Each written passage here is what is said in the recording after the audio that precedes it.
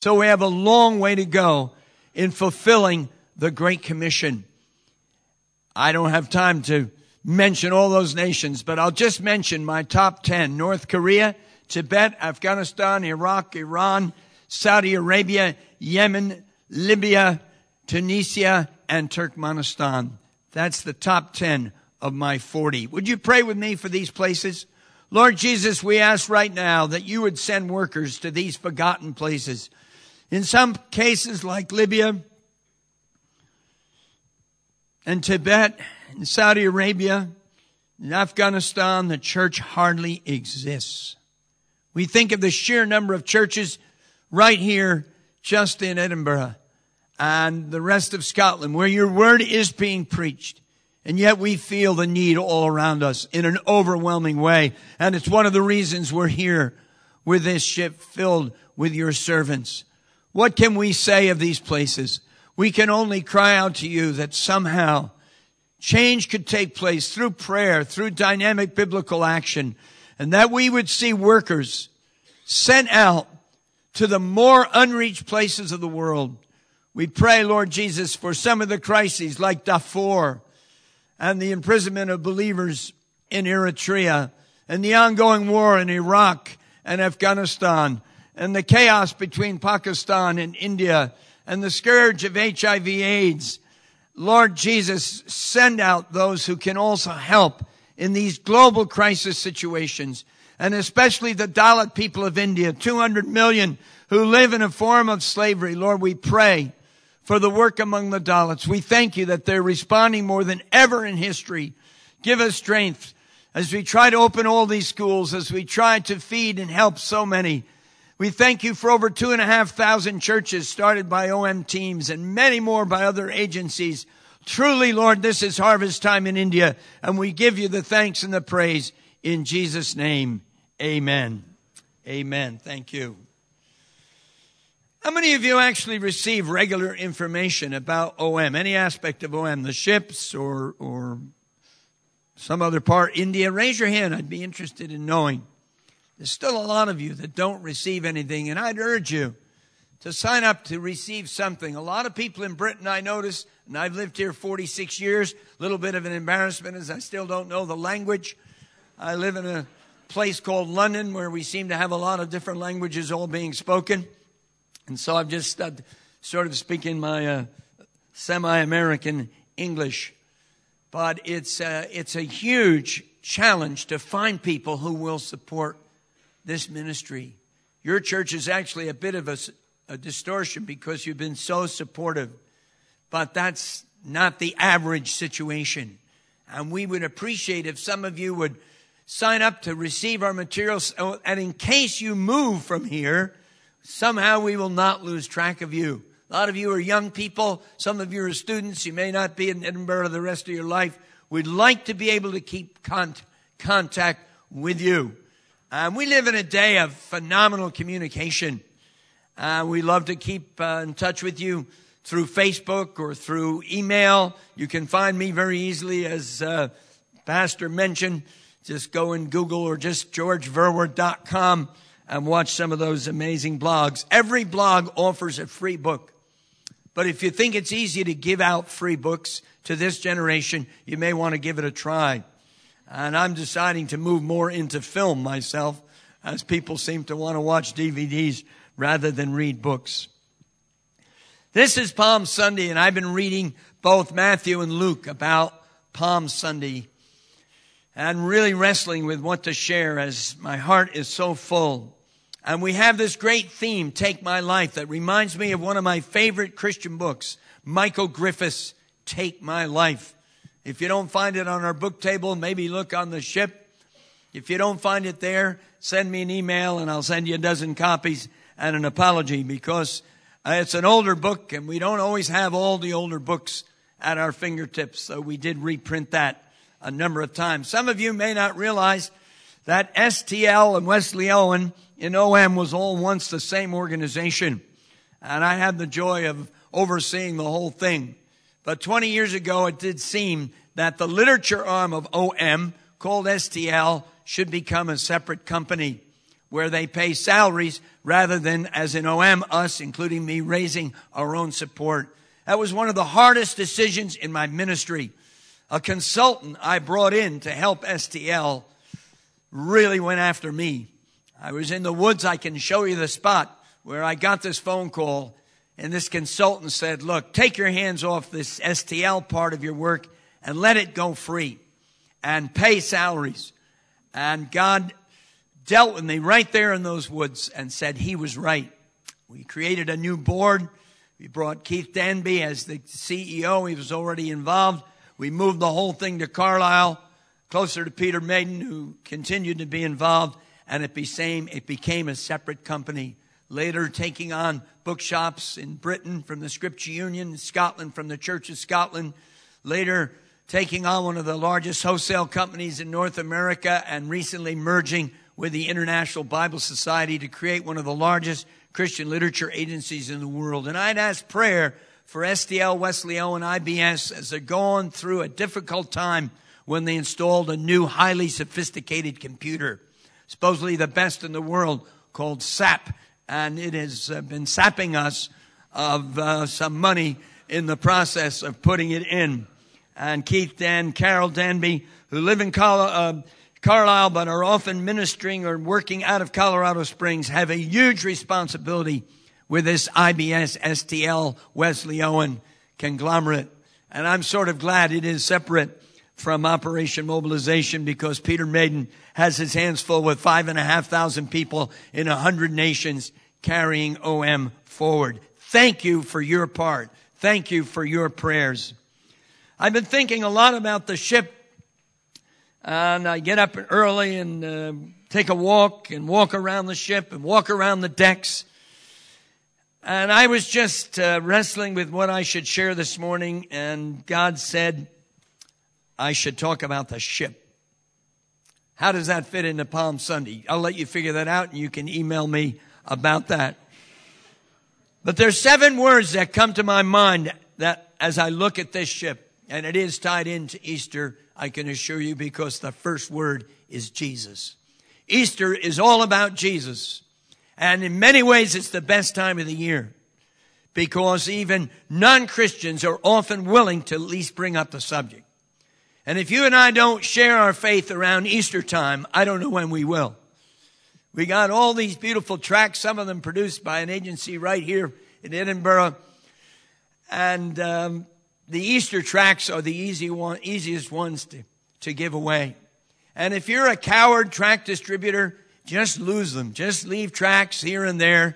And when you get to heaven, you'll find someone who found one of your gospel tracts and got saved. I wrote a book called Literature Evangelism. It's never sold very well, though it went into about 25 languages.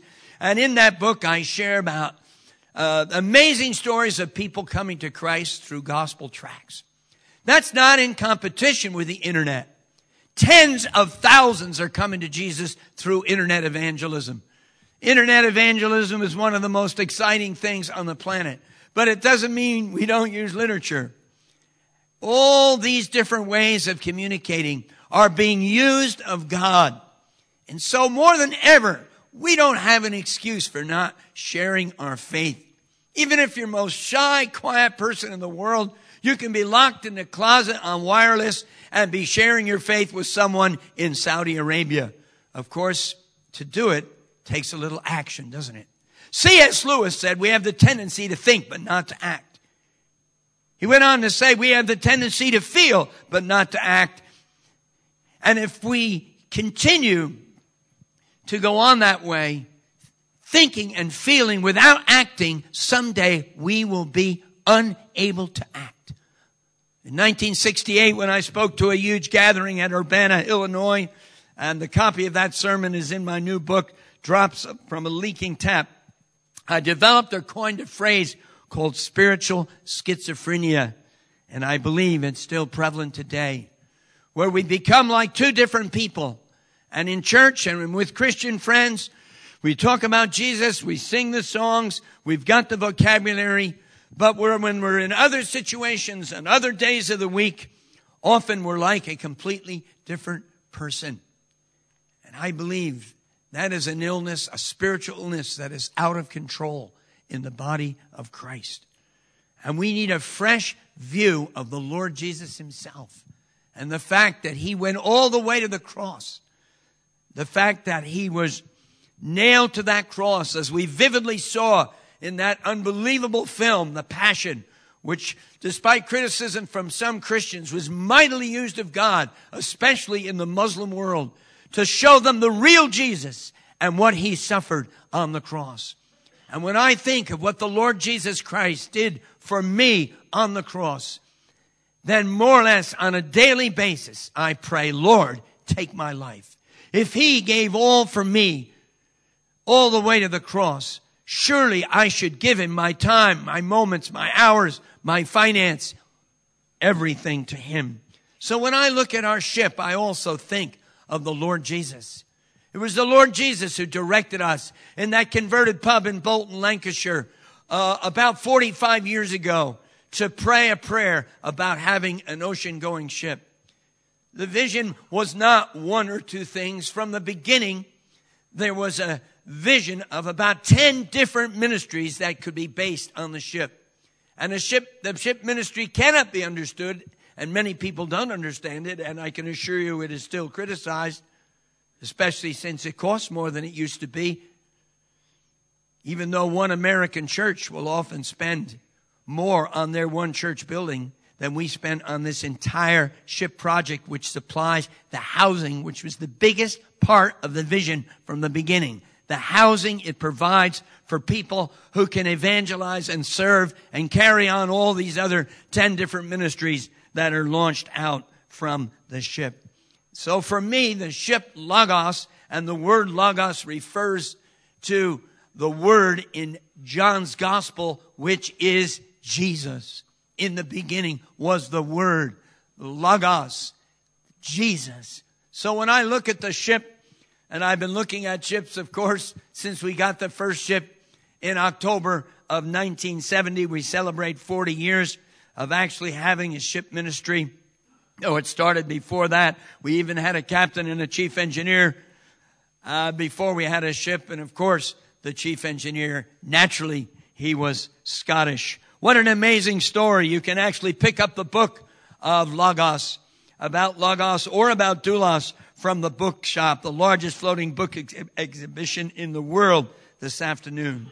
Secondly, when I look at the ship, the word provision comes to my mind, especially in these days of financial tornadoes, and you may have one in your own situation. There may be some people here that have been made unemployed even in the past few months. The way it's going, quite a few will be. And I just want to urge you, whatever may happen in your financial realm, that the Lord will provide. You are his child. There are many, many promises concerning his provision. And at times with the ship ministry, especially in those first years, it really looked like we were out of funds. We didn't have money for fuel. We sometimes didn't have money for food. And there were many other problems in Operation Mobilization, I can assure you. But we've seen the Lord's provision. We often read these stories like Hudson Taylor. I just reread his biography, Hudson Taylor's Spiritual Secret. And I saw a parallel, though very different, between what Hudson Taylor faced and what we faced in pioneering some totally new things, especially in Muslim countries, which is still the number one priority of our movement, with over 700 people working among Muslims. In fact, when we made a decision a few years ago to keep the ship ministry going, because we don't want to do that. We didn't want to do it. The board of directors didn't want to do it if it wasn't still 30, 40 years later effective. And our survey showed that the ship ministry was effective and that many people going on the ship for 1 or 2 years were catching the vision to work long-term with OM and other agencies in the Muslim world. The fulfillment of the most important aspect of the original vision of Operation Mobilization. Some of you may not know much about our history, so you better pick up this book. And if you can't afford it, send me an email. I'll send you one free. But our original vision, when I first came to Spain after working in Mexico was communist countries, Muslim countries, and closed countries. That's it. Britain was not even in the equation. And it was through a failure in the Soviet Union. How many have ever heard of Brother Andrew, God's smuggler? Have you heard of him? Well, this morning, you don't know. You've got Brother George, God's bungler. I tried the same thing, and due to my own stupidity, I have a gifting in the stupidity area, I got arrested by this KGB and accused of being a spy. Then they finally sent me out of the country. And it was then I went in a day of prayer in the mountains of Austria. And it was there God gave me the name Operation Mobilization and changed the vision. He gave me this name, Mobilization, connected with Western Europe and the war that had just taken place in Western Europe where my wife's own father had been killed. And I thought if there can be a mobilization of hatred, surely there can be a mobilization of love. And the answer for the Muslim world, the communist world, and all these difficult closed places like Afghanistan is the mobilization of the church in Europe. That's why I moved from Spain to London. That's why I started preaching every year at Cambridge and Oxford and up and down Great Britain, working with the church to mobilize and to see thousands of workers thrust out into the harvest field. In answer to prayer, the next summer we had 200 workers. And the next summer it was 2,000. Only after that foundation that we even began to think about ships and being able to carry on the work in a unique way to evangelize the world. Yes, God has provided for this fellowship where 140,000 people have served all over the world, both on land and at sea, all of these years, and He will provide your needs. That doesn't mean there won't be suffering. That doesn't mean there'll never be illness. Doesn't mean you'll never lose a job. Doesn't mean there won't be heartbreaks and misunderstandings. Billy Graham, my spiritual father, said life at its best is filled with sadness. I was studying the writings of a Catholic author some time ago, something I'm not normally doing much. And through this writer, I realized some new aspects of the subject of pain and sorrow, and I put some of it in this new book, Drops from a Leaking Tap. Learning how to embrace sorrow and embrace pain, incorporate it into our life, into our worship, realizing this is what life is about. For 53 years, I prayed that someday I might have the opportunity of fellowship and time with Dr. Billy Graham. I was saved in his meeting in New York City way back in 1955. I wasn't from a Christian family. My grandfather from the Netherlands and my dad also from the Netherlands. His dad was an atheist. My other grandfather was Scottish, Irish, and my mother's side and English mixed together. I mean, that's basically toxic. He was a complete drunk. And my grandmother divorced him. And at 16, I was on the road to addiction. I won't go into details. When a little woman of God put my name on her Holy Ghost hit list, and started praying for me. Not only that I become a Christian, I was the local high school loudmouth and class clown and little trouble with the police. She not only prayed that I'd become a Christian, she prayed that I'd become a missionary. She didn't even discuss this with me. I would like to talk about my own life and what I'm going to do. And then she sent me a Gospel of John, like a hand grenade with a pin pulled out through the post. And as I began to read this gospel, God broke my egocentric, lustful heart and prepared me for a Billy Graham meeting, a one-night stand in New York City. A Christian business person gave me a free seat on a bus.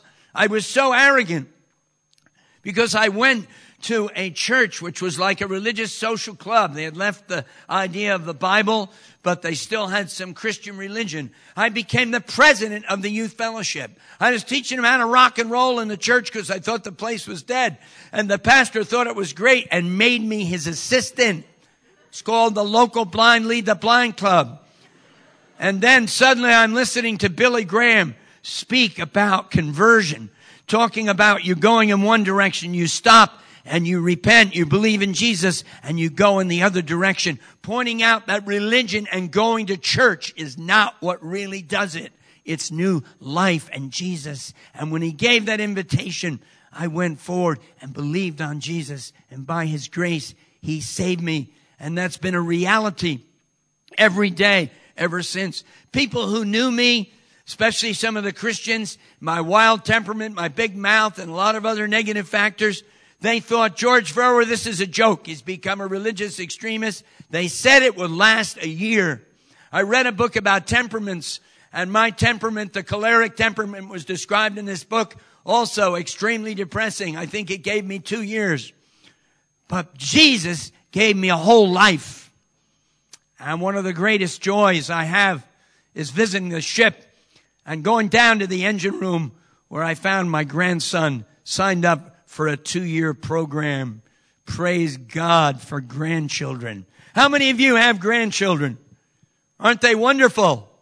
I've only got 5. A friend of mine has 100, but I esteem him very highly. Tony Campolo says grandchildren is God's prize to you for not killing off your own kids. Tremendous insight Tony Campolo has. Our God will provide. Our God will provide. The third word that comes to my mind as I look at the ship and also as I think of Easter is the word grace. I think grace has become sort of the number one word in OM. I don't think it was in the early days. We were a bit legalistic, bit hyper, bit judgmental. I think we used to quickly repent of those things because we had great godly teachers like Alan Redpath, who also ministered on our first ship and stayed on the ship overnight. And we were reading books by a wide range of people like Eugenia Price, a woman's writer who wrote some of the first material that really hit my heart big about freedom and about grace. And then Roy Hession came into Operation Mobilization like a tornado out of heaven with his book Calvary Road, which became required reading. And you'll find plenty of copies of that around. When Roy died, he left the whole thing in my hands called the Roy Hession Trust. And I'm sort of the chairman. I've given all the work to a friend. But Roy Hession's books still exist in 80 languages around the world. And whatever royalties come in, we use it to support those books in countries where they don't have necessarily the funds to launch another edition. The message of grace, especially then expressed in Swindoll's brilliant book, Grace Awakening, or Philip Yancey, another dear friend of our movement, and his book, What's So Amazing About Grace, has become really the hallmark of the ship ministry. You will find a little more freedom than you found maybe on the ship in the 70s. We still have basic rules. Ships, you have to have rules just for people's safety and security. But I believe with all my heart, we've learned more about grace. Being more forgiving, being big-hearted, letting people be what God is doing in their life, not expecting them to be like you, and many other aspects of grace. My own book, Out of the Comfort Zone, looks like a missions book, and I guess it is. But in fact, I wrote this book to give a heart plea for more grace in the work of God, more forgiveness, more willingness to go the extra mile. And can I throw in this phrase? I know it's a cliche, more willingness to believe the best. Even in our fellowship with one another, even in our responding to leaders and people that we don't initially like, is to go the extra mile. And I believe this ship is in Edinburgh this weekend and these 2 weeks because a lot of people have gone the extra mile. There were things about OM they didn't like. There were things about George Verwer they didn't like, and I understand that. Things about the ship that maybe they didn't understand, but they went the extra mile. And when I think of the engineers who worked on the refurbishing and those who stayed on the ship through that period like Mike and Ann Hay and others, I know it was the grace of God. And it was the grace expressed toward one another. That's also enabled Operation Mobilization to function for 50 years without any major disunity. I'm still looking for my first major argument with Peter Maiden, who worked as my associate for 25 years and now the director for 5.5 years. Did you ever try to pick an argument with Peter Maiden? I know he's preached here. Extremely difficult. His sanctification really gets on my nerves. And I'm praying somehow that someday I might be as patient and as gracious as Peter Maiden, but I may have to wait to heaven. The fourth thing that comes to my mind when I look at this ship, and you can't help it, is hope. I'm not a natural person of hope. In fact, I have a negative streak that I don't even like to talk about. I have the fear that I'm going to become like the Darth Vader of the evangelical world. I remember once in Pakistan dealing with this negativeness. Pakistan seemed like such a dark place. I didn't even want to start working there. Our work in India was huge. We had enough headaches in India to keep us all busy. Why should we start Pakistan? But somehow in God's purposes, after the ship went to Karachi, Mike Wakely was willing to serve as a leader, and the work got launched. And I was there in somewhat of a negative mood, and then I had to preach in a key meeting. I'll never forget it. Around that time, I was being convicted of some of my pessimism and my lack of just sort of believing the best and trying to see the better side of things. Do any of you struggle with a negative streak? Am I the only one? Is there any others that struggle with a bit of a negative streak? See the dark side? A few others. Please send me an email and tell me how you got the victory, because I'm still working on it. But that was a victorious moment in this meeting in the cathedral. Just before the meeting, an OM leader came to me and he said, look, could you be careful? Being a little bit known for saying offensive and stupid things in the pulpit, he really wanted to try to get me to behave myself because the bishop was going to be there. So I said, okay, I'll be careful. Then another leader came to me and he said, look, do you think you could dress properly? This is before I had my global jackets. This thing covers everything. And so I said, okay, I'll dress properly. I'll never forget, there I am in the cathedral. I'm really praying. I'm trying to do my best. I'm dressed with a suit and a tie. I look like an undertaker. Right in the middle of the sermon, a pigeon flies over me, drops its load in front of the bishop on my suit coat. Typical, right? Negative thinkers, huh? That's what it's about here. But God was doing a new thing. I looked at the audience and I said, praise the Lord, the elephants don't fly around here. You may have had a difficult week, but it could have been a lot worse. So praise the Lord. And when I look at the ship, Logos Hope, it's my prayer, especially in these senior years with lots of struggles, lots of doubt, lots of hurt, that somehow I'll never lose hope. Darfur, Iraq, Afghanistan, these are places I prayed for 50 years. Prayer and fasting, nights of prayer almost every week. And yet we've not seen the breakthroughs. So if you don't think that can't discourage a man and break a man, you just haven't been around the planet long enough. And so when I look at the ship and I see the young people, I'm filled with hope. And when I think of Easter, Friday, but Sunday comes and he's risen, I'm renewed, I'm refreshed and filled with hope. And that's actually been my experience every day these 54 years in Christ. And then the fifth word is the word reality. As I go around the ship, I see the work that has to be done. I get behind the scenes talking to people and realize some of the complexities and the problems, the shortage of funds.